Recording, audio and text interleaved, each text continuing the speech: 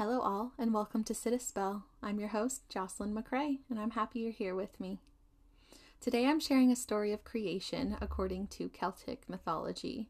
Now, the term Celtic refers to the following 6 nations: Ireland, Scotland, Wales, Isle of Man, Brittany, and Cornwall. As such, Celtic mythology is actually composed of several different pantheons and beliefs, so it's considered more of an umbrella term than one specific belief system. The story I'm sharing today is merely one that survived the Roman Christian influence, which did result in a lot of ancient Celtic culture and stories being lost or Christianized. Thankfully, I'm able to share this story because of all of those who passed down oral traditions for generations. It never ceases to amaze me what the art of storytelling can preserve. So come on in and sit a spell. It's story time.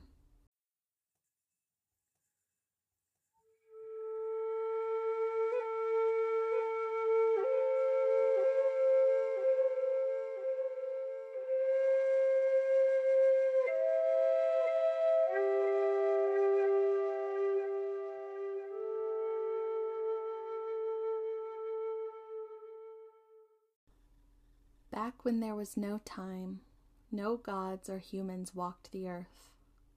There was only the sea and the land, and where they met a white mare was born from the sea foam. Her name was Eiocha. Upon the land a great oak tree began to grow. The tree sprouted seeds upon its branches. Eiocha nourished herself with the seeds, which had taken the form of white berries. The mare then began to grow life within her womb. She gave birth to the god Cernunnos. The pain of giving birth was so severe, she took hold of the oak tree, ripped off a large piece of bark, and cast it into the sea. Upon meeting the sea water, the bark of the tree transformed into the giants of the deep. Cernunnos grew lonely as he spied the giants of the deep, who were numerous. The god impregnated Eiocha again, and from their union came 3 gods named Mapanos, Taurinus, and Teutates. Also from their union came the goddess Epona. Eiocha grew discontent living on the land, and she longed to go back to where she came from. She returned to the sea, where she was transformed into Tethra, goddess of the deep water. The gods and goddesses were now lonely and lacking purpose.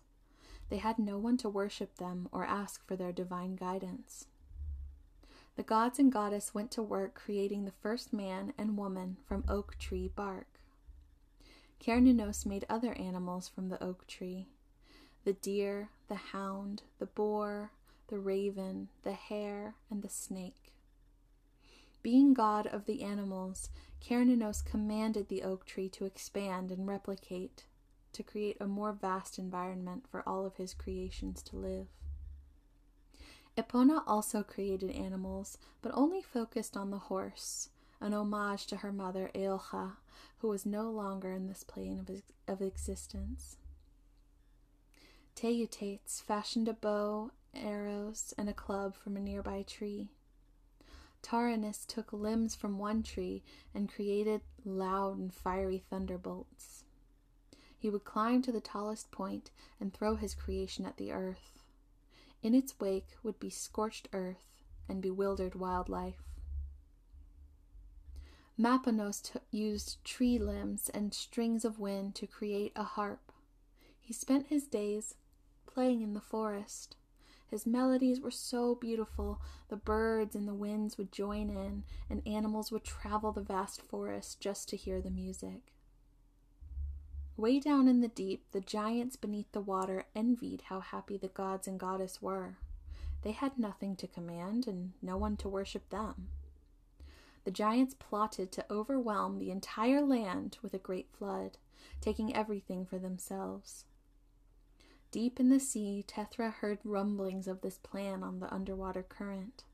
Her days as Eiocha came back into her memory, and so she warned her children. The gods were now prepared. They took shelter in the oak tree. Taurinus threw his thunderbolt, splitting the land and causing the sea to rise. Mapanos cracked the sky and flung pieces of it at the giants. Teotates struck down many of the giants with his deadly aim. Though stunned, the giants were not without weapons of their own. They had the strength of the waves. The gods posed a great threat to the giants, but this was not great enough to defeat them. Most were driven back into the depths of the sea and bound by Tethra from ever returning to land again. A few escaped, however, and fled far from the waters. They were called Famwira and built a life on the outer edges of the world. This existence was not enough for them, so they vowed to exact revenge on the gods again one day. The sea returned to normal, and Mapanos repaired the sky. The gods soon realized that Epona was missing since their victory. They found that she had rescued a man and woman from the carnage and destruction, and was sheltering them in the forest. This man and woman were the first of all people and responsible for creating humankind. The goddess and gods left the forest and returned to the oak tree. It stood strong and tall and still produced the sacred berries, white as sea foam. Where the waters of the sea met the fiery pieces of the heavens, new gods were born. The goddess Danu and her brother Belanos sprang from the heavenly fire that touched the waters. The god Lear sprang from where the waters in the sea had almost quenched the fire from heaven. From Lear there would come the mighty Mannanon, the beautiful Bronwyn, and the wise Bron. From Danu many children would come, including Vedagda, Nuita, the Silver Hand, the wise Dianset, the smith Goibniu, and the fearsome Morrigan, along with the gentle Breach.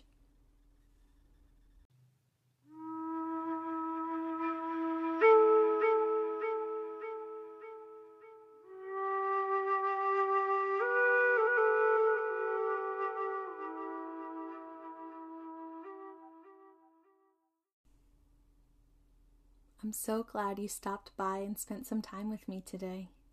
Don't forget to follow Sit a Spell on Instagram at Sit a Spell Podcast and Twitter and Facebook at Sit a Spell Folklore and Mythology. If you're so inclined, you can support the podcast by clicking Support This Podcast in the description and following the link. If you like what you're hearing, please also consider leaving a review on whatever platform you're listening on. It truly means a lot. I wish you all you deserve and more. Y'all come back now.